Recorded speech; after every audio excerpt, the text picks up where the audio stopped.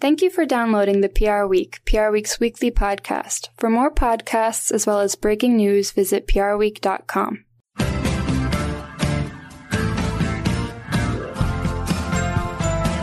Hello and welcome to the PR Week, PR Week's regular weekly roundup of everything that matters in the worlds of PR and communications. My name's Steve Barrett, the editorial director at PR Week, guiding you gently through another pod. Good to be back after a couple of weeks out.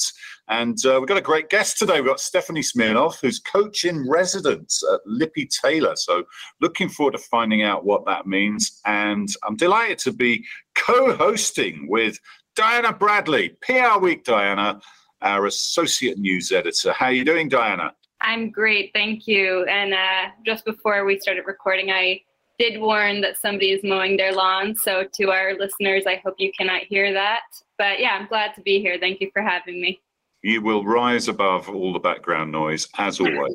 I will try my context for us. But welcome, Stephanie. Great to have you on the show. And Thank you. How are you doing? Thank you. I'm doing great. It's great to be here with you guys. So we've followed your career at De Vries and Edelman and then Scholastic on the client side. And I think you had some time at L'Oreal and Donna Karan. But then you've been at Lippy Taylor in recent years and you've got this really interesting role called Coach in Residence. So why don't you tell us a little bit about that, what that means? Because obviously people, working culture, the future of work, it's what everybody's thinking about these days. So I imagine your job is really playing in all those areas, yeah? Yeah, absolutely, Steve. I think in some ways this is almost a classic COVID professional story because the very thing that makes our internal coaching program so strong at Lippy Taylor is also something that I personally benefited from, which was this recognition that we need to think flexibly and think differently about all the different ways that we support our employees so that they can unlock their best potential, their best performance. And you got my LinkedIn history there exactly right. You know, the one caveat I would say is that when I joined Lippy Taylor in the fall of 2020, I was actually in a different role. I wasn't hired to be the coach in residence. I was actually hired to be the chief engagement officer. And very long story short, I ended up wanting to make a professional pivot a few months after beginning at Lippy Taylor, which, by the way, to be very clear, had nothing to do with Lippy Taylor. It had everything to do with just how I was feeling after a really great 30-year run in the PR business. And for me, I just was drawn it related toward to COVID, Stephanie? Did that have an influence, or were you thinking about that beforehand? So I had always been really intrigued by the executive coaching profession long before COVID. I had benefited from it actually twice in my career, once at De Vries and once at Edelman. And I always thought, oh, that might be an interesting career path, but I never took that seriously, you know. But I do think, and actually I think Diane is reporting around the boomerang phenomenon, touched on this. I do think that COVID provided an opportunity for me and many others to take stock of what they were doing and figure out if maybe there was a need for change towards something that felt just a bit more fulfilling. And so as I was, doing some soul searching in the fall of 2020, or really the winter of 2020, I realized that the thing that I was consistently the most energized by, even looking back at my career in PR, client side, agency side, it didn't matter.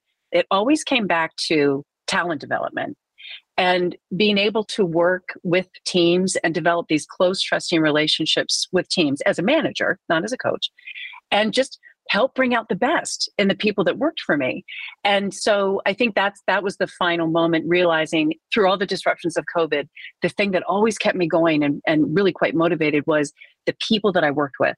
And this is where the story is almost like, a made-for-TV movie, because there was this moment of serendipity where I was contemplating this career pivot. I hadn't really told my boss that yet, Paul Dyer, the CEO of the Lippy Taylor Group. So there was that.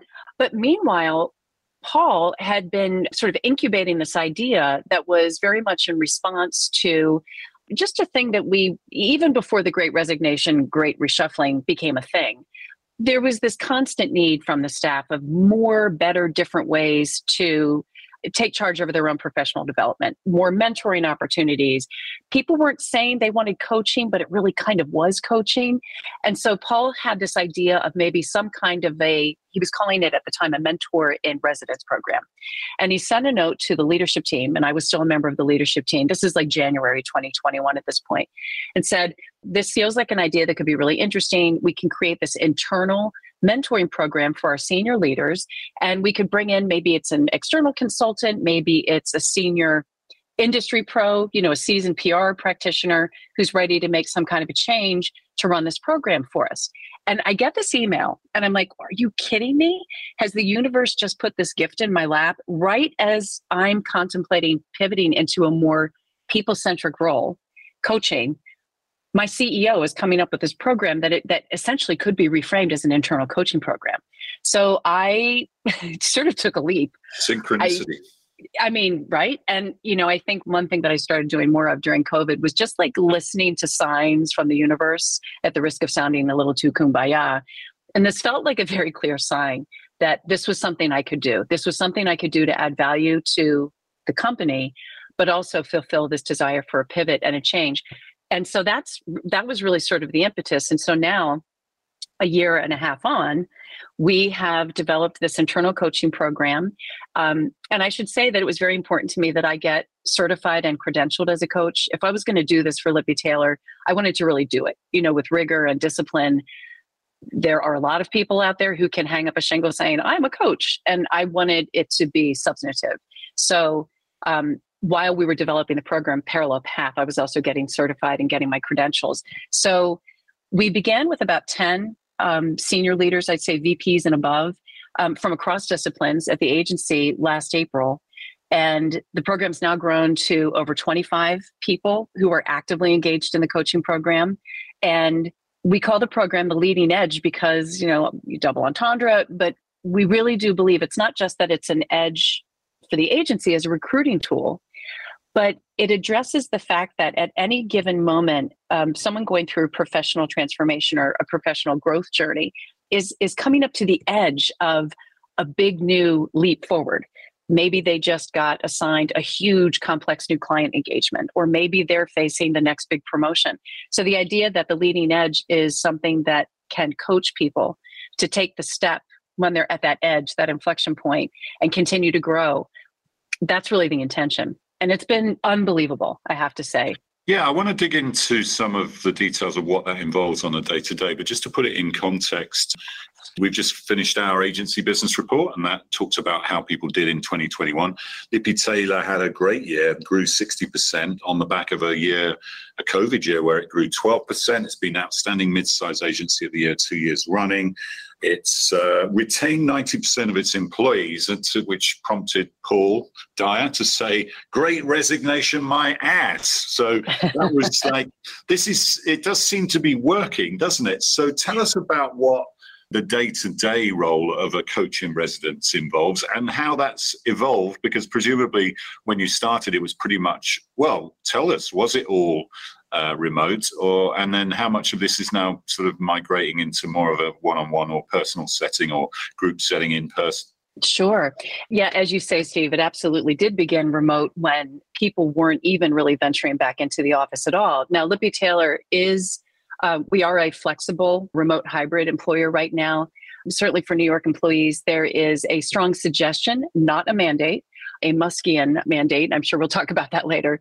It is suggested that when there are big events going on at the agency, all staff town halls, things like that, that people in the New York area make an effort to come in person, but it is still largely flexible. So fortunately, coaching, even before COVID, coaching is a discipline that can be done pretty comfortably, either on a screen or even old-timey by phone. So I found that it actually didn't hinder in any way the traction of the program by the fact that we weren't fully back on site yet. But to answer your question about the day-to-day, people are designated, invited into the program. And to be clear, this is not a remedial coaching scenario. This is coaching for performance. This is coaching to help talented folks unlock their very best. And very often what coaching hones in on are the ways that we can really get in our own way of our own growth. That might be because we've developed self-limiting beliefs about ourselves or self-limiting behaviors. And so coaching, and I should say, and anyone listening who's been coached will recognize this, coaching is not therapy. Coaching is also not advice giving. In fact, when you're trained as a coach, you are trained very much not to give advice, because what you want to do is help the person you're coaching arrive at their own solutions and their own insights. Yeah. Yeah. And that's how they develop the muscle memory around whatever the behavior change is. And trust me, it's an exercise for me because, I do love to give advice. I can promise you that. But that's not my job. Now, sometimes, because I have 30 years of experience on the client side and as an agency leader, I will have my colleagues in a coaching session say, listen, do you mind putting on your advice hat for a minute? Because I really would like to run something by you. And with that kind of agreement, I can give advice. But I would never force my advice on somebody without giving them a chance to come up with their own ideas and their own action plan. So that's really examples, Stephanie, maybe of, and obviously without identifying individuals, but where something has really helped or where it's contributed to people sticking around, because clearly it's creating a culture where people want to stick around. This feels like a very high growth entrepreneurial place to be at the moment. You can't grow 60% without, there's going to be growing pains, aren't there? So there's a couple of examples of things that, have worked or that have really, really sort of helped the development in that context. I think a couple of things that come to mind, and this is one that's really been pretty universal and almost foundational. What I was struck by, given the seniority of the people in the program, is how often confidence came up as an issue. And sometimes expressed specifically as imposter syndrome, but even just this, and these are senior people, a sense of uncertainty about how to have a challenging conversation with a client, for example, or how to address performance issues on their teams. And so when you think about the small things, the small frustrations that not just an agency leader, these could be folks working on the client side too, but the day-to-day things that pile up and feel frustrating because you don't know how to take action on them, and the cumulative effect of that over time, they can really be corrosive, and frankly, it can sap a lot of the enjoyment of the job. It just leaches the life right out of it, right? That's what leads to people leaving, isn't it? That's right. That's right. And if people, I think that's a twofold dilemma there, because on the one hand, people don't necessarily have the tools to address those seemingly small frustrations on the job that can escalate and become bigger frustrations. And then they also don't know what to do with their frustration about it. So what the coaching provides is not only a dialogue with me that will get them to action plans and strategies, but it also, if nothing else, gives them 1 hour a week or 1 hour every 2 weeks where they can just vent some of this. And, somebody much wiser than me once said, behind every complaint, there's a dream. And so sometimes when I hear people venting about something that feels negative, if you listen hard enough, you can hear the real aspiration underneath the complaint, which is, I wish it didn't need to be this way, and I wish I could do something to affect it positively. Yeah. And I think also when agencies are going through moments of very rapid expansion and growth, like Lippy Taylor, it's really important, more important maybe than ever before, that people have these tools to negotiate and navigate that change and still feel like they are empowered and can change with the agency, right? And not get left behind. Yeah, it's interesting stuff. And that point about clients, because that can make people's lives miserable. If they're working on a toxic client, it can make a whole group of people miserable. And again, they can end up leaving. But I suppose the good thing about growing so fast and in the current environment is that you can actually say goodbye to some of those clients. Whereas if we were in a bit of a downturn, it's harder to do that. But that's probably a good policy to foster moving forward, isn't it? Given that it's a client-oriented business, that you want clients that buy into the same values as you. Yes, I think that's exactly right. And, what's interesting is sometimes a client is doing something that is actually fairly innocuous. But and this is just human, right? What we can do is build up a narrative about that client or what the client is doing. And it's interesting how in these coaching sessions, sometimes we'll be unpacking what the person being coached thinks and feels about the client. And it's interesting when you do the thought exercise of, okay, if you were to flip your script right now about what the client's doing. So rather than saying this client doesn't respect the team and doesn't know how to give productive feedback and is toxic, the things that people can say about clients. What else might be going on with the client right now that is causing her to behave that way or to deliver feedback in that impatient style that's really, defeating you and the team? So it's interesting. It's an exercise sometimes at putting yourself in the shoes of the client, trying to empathize with their reality, which suddenly makes it seem easier to get to a solution for how to find common ground, right? And this stuff may sound intuitive, but anyone who's in client service knows that when you're in the throes of a challenge and, the pace of the work is just blistering and so on and so forth, it's hard to think clearly like that. And that's where the coaching, again, creates that moment of respite where people can think through these challenges. Yeah, and often the client, when it's pointed out to them, they're mortified. They don't actually realize it. There are some genuinely toxic clients, don't get me wrong, and sometimes you have to say goodbye to them. But sometimes it can be just a matter of bringing it to their attention and changing behaviors. And, and it just makes everyone feel better and it improves the whole situation. So, yeah, it's fascinating stuff, Stephanie, and we'll get your input on some of these other issues related to work culture and the future of work in some of the news stories. But yeah, for the time being, thanks. Really great to chat through that. Diana, let's talk about some of the big stories of the week. I mean, horrific mass shooting at the school in Texas, which I guess it's a sign that we're back to whatever, if you call normal, is that we're getting mass shootings again. One of the most horrific signs of being back to normal, unfortunately. And I was kind of watching this story from another country, from the UK. And it's interesting to see how the rest of the world kind of responds to this, because they don't quite understand why it happens in America and why people don't do anything about it. But anyway, talk us through the way brands have responded to that and the way, people have been supporting the horrific events down there. Sure. So, brands have actually largely been silent. Some have spoken out. Goldman Sachs CEO David Solomon. So the shooting happened last Tuesday. Last Thursday, he urged politicians to come together to enact policy initiatives to make our communities safer from gun violence. His comments also came after one of Goldman Sachs' own employees was fatally shot at random while riding the New York City subway, which happened earlier in May. And then another CEO that spoke out on the school shooting last week was Starbucks CEO Howard Schultz. He reassured staff members on Wednesday. He said that the shooting left him deeply saddened, outraged, and confused. And he noted that a Starbucks near the school closed the store to serve first responders and families while bringing water and food to nearby hospitals. He said that Starbucks was consulting with experts and examining additional steps it could take, such as donations to support victims and their families. He urged lawmakers to come together to address issues around gun and community safety. And he encouraged employees to write or call their elected officials and make a plan to vote in upcoming elections.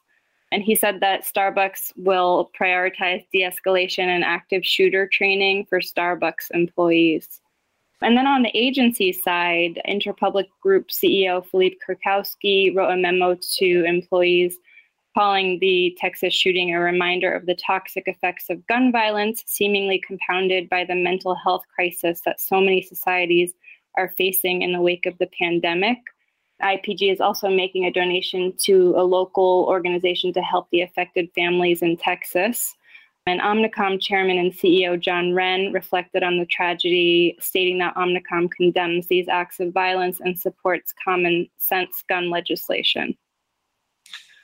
Yeah, I mean, it's Stephanie. It's. I think every parent in the country this resonates with them. It resonates with everyone, but particularly parents, doesn't it? It's almost like an employee engagement thing, isn't it? Because everyone sees this and is just like horrified, and the stories and the young kids and the way it all played out and the way that the police response. So I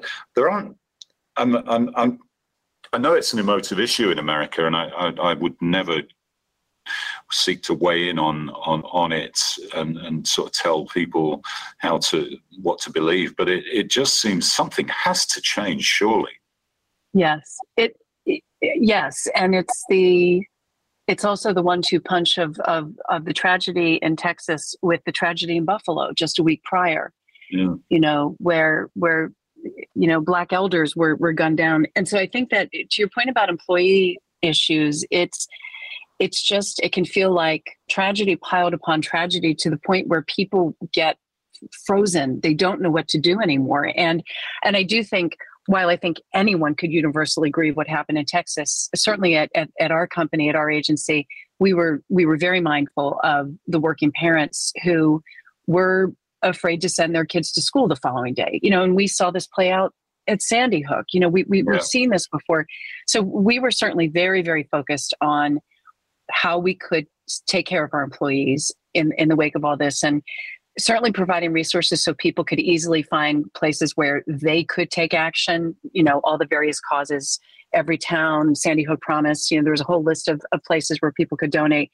And then we also provided a lot of resources to help parents of young children talk about what had happened, and pulled together a number of links from various, educators and pediatricians. And I think what was really poignant about that is that was not a top-down effort. It was actually, we have an employee resource group for working parents called the Real Parents of LTG, and they took the lead. They pulled the resources. They were responsible for internal communications because it was so meaningful to them. But yeah, this continues to be one more thing affecting the emotional well-being of our employees. Just this pile-on of senseless tragedies. Yeah, it's difficult. I was in San Francisco a few weeks ago, and Levi's has long been a campaigner for gun safety, and they had an installation down near Pier 1 on the landscaped area of a little stake in the ground for every person who died of gun-related crime, and it was just a sea of white ornaments there, and it really brought it home to you. And I don't think we've got any answers to it, but I mean, it's important for business to show empathy and leadership, and that has been done by the people that we've been talking about. So, Diana, in terms of the next story, it's about activist investing with investors, and we've seen a lot more of that over the past few years. And Nelson Peltz, who's previously taken positions with Procter & Gamble and which has led to change there, is now up to taking a stake in Unilever. So talk us through that one. Sure. So Nelson Peltz is joining the board of Unilever after amassing a 1.5% stake in the company. And he'll also serve on the company's compensation committee.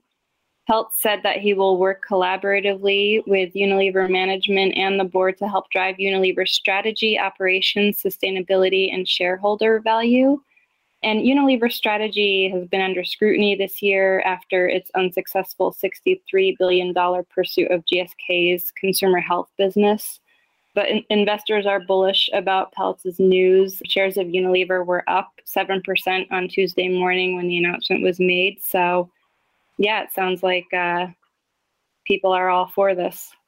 Well, some people are. The investment community is. Activist investors are not necessarily the favorite people of the people running the company. And often when we're talking about purposeful business, that gets conflated with not prioritizing shareholder value. And there are a lot of activist shareholders think shareholder value should be the primary reason for the operation of a corporation. And we've talked about that a lot in terms of the Business Roundtable, how it's changed to have all stakeholders with equal weight. But when times are a bit tougher, Stephanie, I mean, I guess people do revert to value, and when people are struggling to put food on their table or gas prices are up and there's geopolitical strife, it is a bit harder to talk about purpose and being purposeful, even though Unilever historically has said that the more purposeful brands are actually the more profitable ones.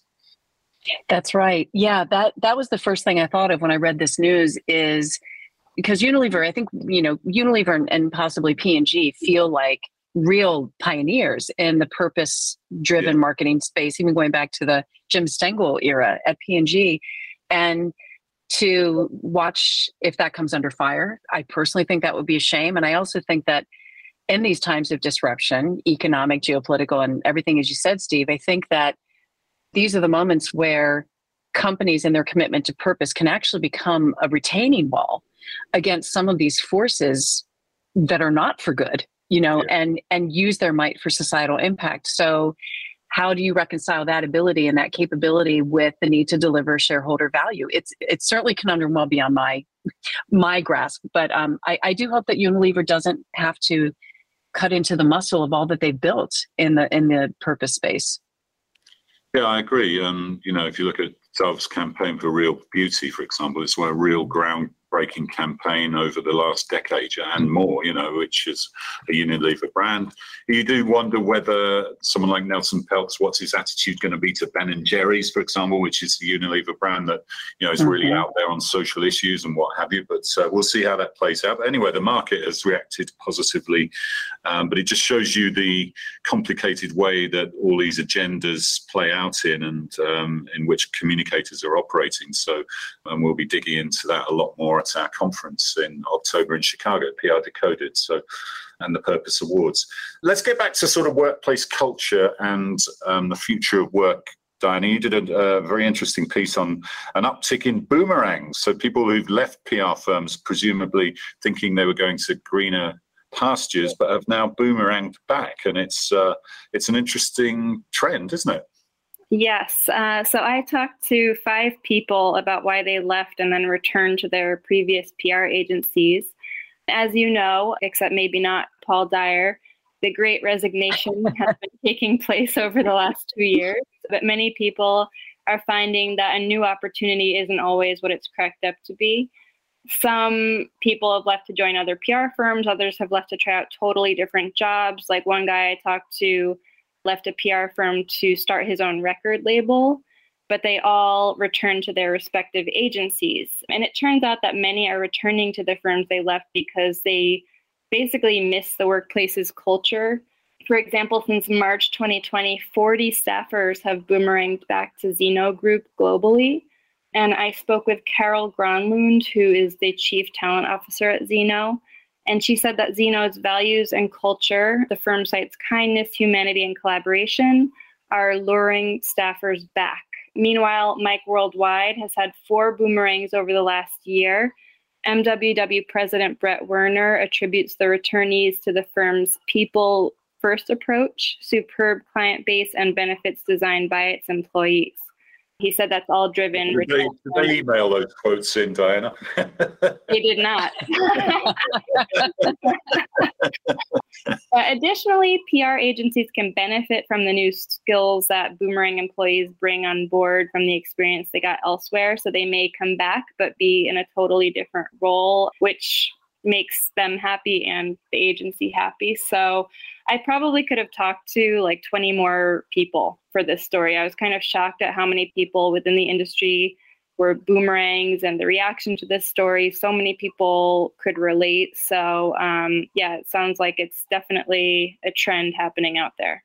Yeah, I guess people doing, reassessing their lives and then maybe finding that actually, well, I need to pay my mortgage or I've got to put food on the table. But you had hardly any people leave, Stephanie, so you can't have had any boomerang, can you? So. I was actually double checking those numbers because I thought you might ask. We've had one boomeranger, and actually now our turnover is down to 9%, that's a wonderful problem to have, right? But I have to say, I think Diana's onto something because I found this quote from a workplace psychologist, Anthony Klotz, who said that the boomerang trend is going to be the biggest workplace trend coming out of the past 2 years. So you're onto something, Diana. Interesting. She's usually onto something, PR Week, Diana. And we've seen Elon Musk say that remote work is no longer a possibility. Do you think some of these boomerangs are coming back to slightly different working conditions, that maybe their employers have softened their approach a little bit? And what did you make of Elon Musk's comments? It's interesting because some of the boomerangs came back because they missed working in person. Yeah. Or because they didn't get to meet the people in person at their new company. So they didn't really get to forge real friendships like they would have in person. So that was an interesting takeaway from the story I did. Well, we missed seeing you, Diana, for sure. So I missed seeing you all too. And now I see you guys once a week, and it's nice having that in person. PR Week editorial time. Exactly. Yeah. But what about our friend Elon? Remote work. Elon is not a fan of remote work. There was a leaked email. I don't know if it's actually been authenticated yet, but there was apparently a leaked email in which Elon Musk said to staffers that remote work is no longer acceptable. And then a Twitter user asked him to address people who think going into work is an antiquated concept. And he replied on Twitter, they should pretend to work somewhere else. So, he, I guess, doesn't trust his employees that are working remotely. And a couple of points there. One, that's coming from that vibe that people who work from home are basically not working, isn't it? Which is a bit old-fashioned, because we've proved over the last couple of years that we're actually probably working harder from home. And we should always remember, many, many, many people don't have the luxury of working from home. So if you're working in a Tesla automotive factory, you go to the factory. So, we do tend to be in a bit of a bubble in the PR industry and journalism industries, because mostly you can work from a remote environment. What did you make of it all, Stephanie, in terms of those sort of comments? Sure. Well, whenever I see certainly CEOs say things publicly that I have a visceral reaction to, let's say, I always try to check myself, like, what is it about what he said that is so irritating to me? Because I realize that any CEO has the right to make changes in policies about changing the expectation that people will be in the office more days a week or what have you. Of course, we are running businesses, right? But I think what I am troubled by is when I see the pendulum swing too hard in either direction, either serving only the needs of the business or only the needs of the employee. And I think that the smart leaders right now, and we see this play out, and I'm proud that my own company is doing this, it's still a remote hybrid expectation. Now, may that change down the road? Sure. But no one is mandating anything right now. I think that what upset me the most, as Diana pointed out, it was that tweet that Musk said, because the disdain for his employees was so palpable. Now, I know he's an iconoclast. He's a firebrand. How much of this is performative, who knows? But I just think just trying to take lessons away for internal communications and CEO communications, just making sure, even when there was legitimate frustration about the fact that we're not all physically together yet, that the frustration doesn't turn into blame or even contempt in CEO communications that can actually undermine the leadership perception, right? And that's sort of Musk to a T for me, although Elon Musk doesn't care a whit about what I think about his communication style. I'm very aware of that. Yeah, he's a one on his own, isn't he? But what we really need, Diana, is one of these Heineken bottle openers that closes working when they used to open a beer. Is that not the case? Yeah, so it's this is for Heineken's latest global campaign. They've produced a bottle opener that closes work apps when used to open a beer. And the device is meant to encourage workers to shut down and enjoy time with friends this summer. And they created kind of like a dramatized short film about the limited edition bottle opener. Consumers can enter to win one on June 8th through their website. And as part of the campaign, comedian Billy Eichner is also getting people to add a work blocking happy hour with friends to their calendars to be rewarded with Venmo credits. So, yeah, it's just a fun way. Diana, you'd have had one of those sent to the office, wouldn't you? Like you did with that KFC sun cream. But maybe you're missing out on your freebies now. I know. I use this for my PR swag museum. All right. Well, we're running out of time, but we couldn't go by without mentioning BTS. They joined Karine Jean-Pierre, the new White House press secretary, at her press briefing yesterday. Tell us about it, Diana. Yes. So BTS, the Korean boy band, visited the White House on Tuesday to push for an end to anti-Asian hate crimes. Their visit also included a meeting with President Joe Biden in the Oval Office to discuss the issue.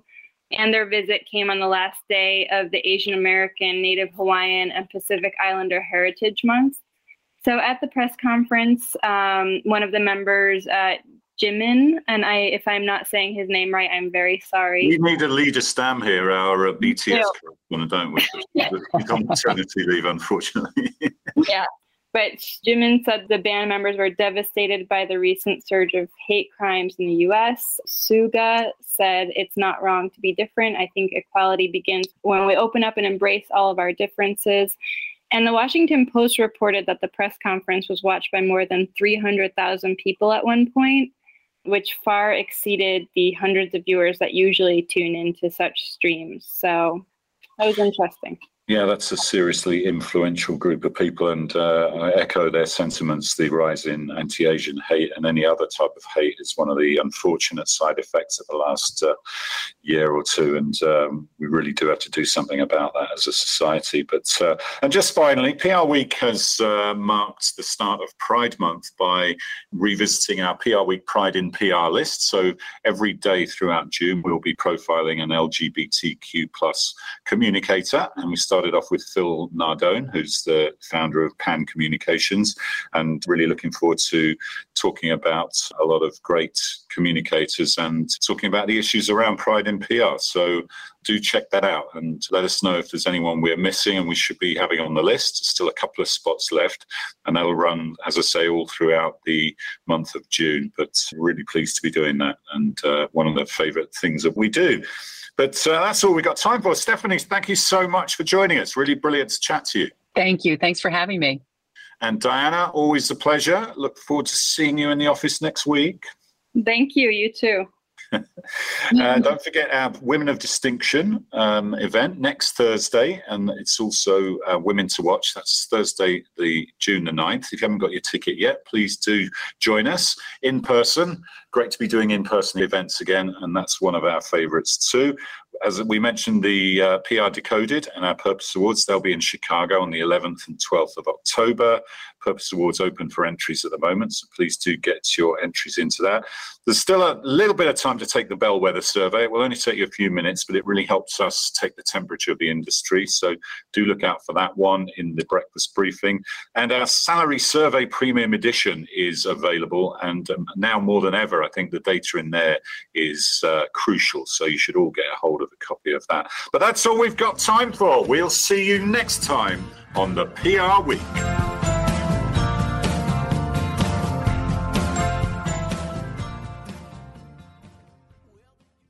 Thank you for listening to this week's episode of the PR Week. To find more episodes, visit prweek.com.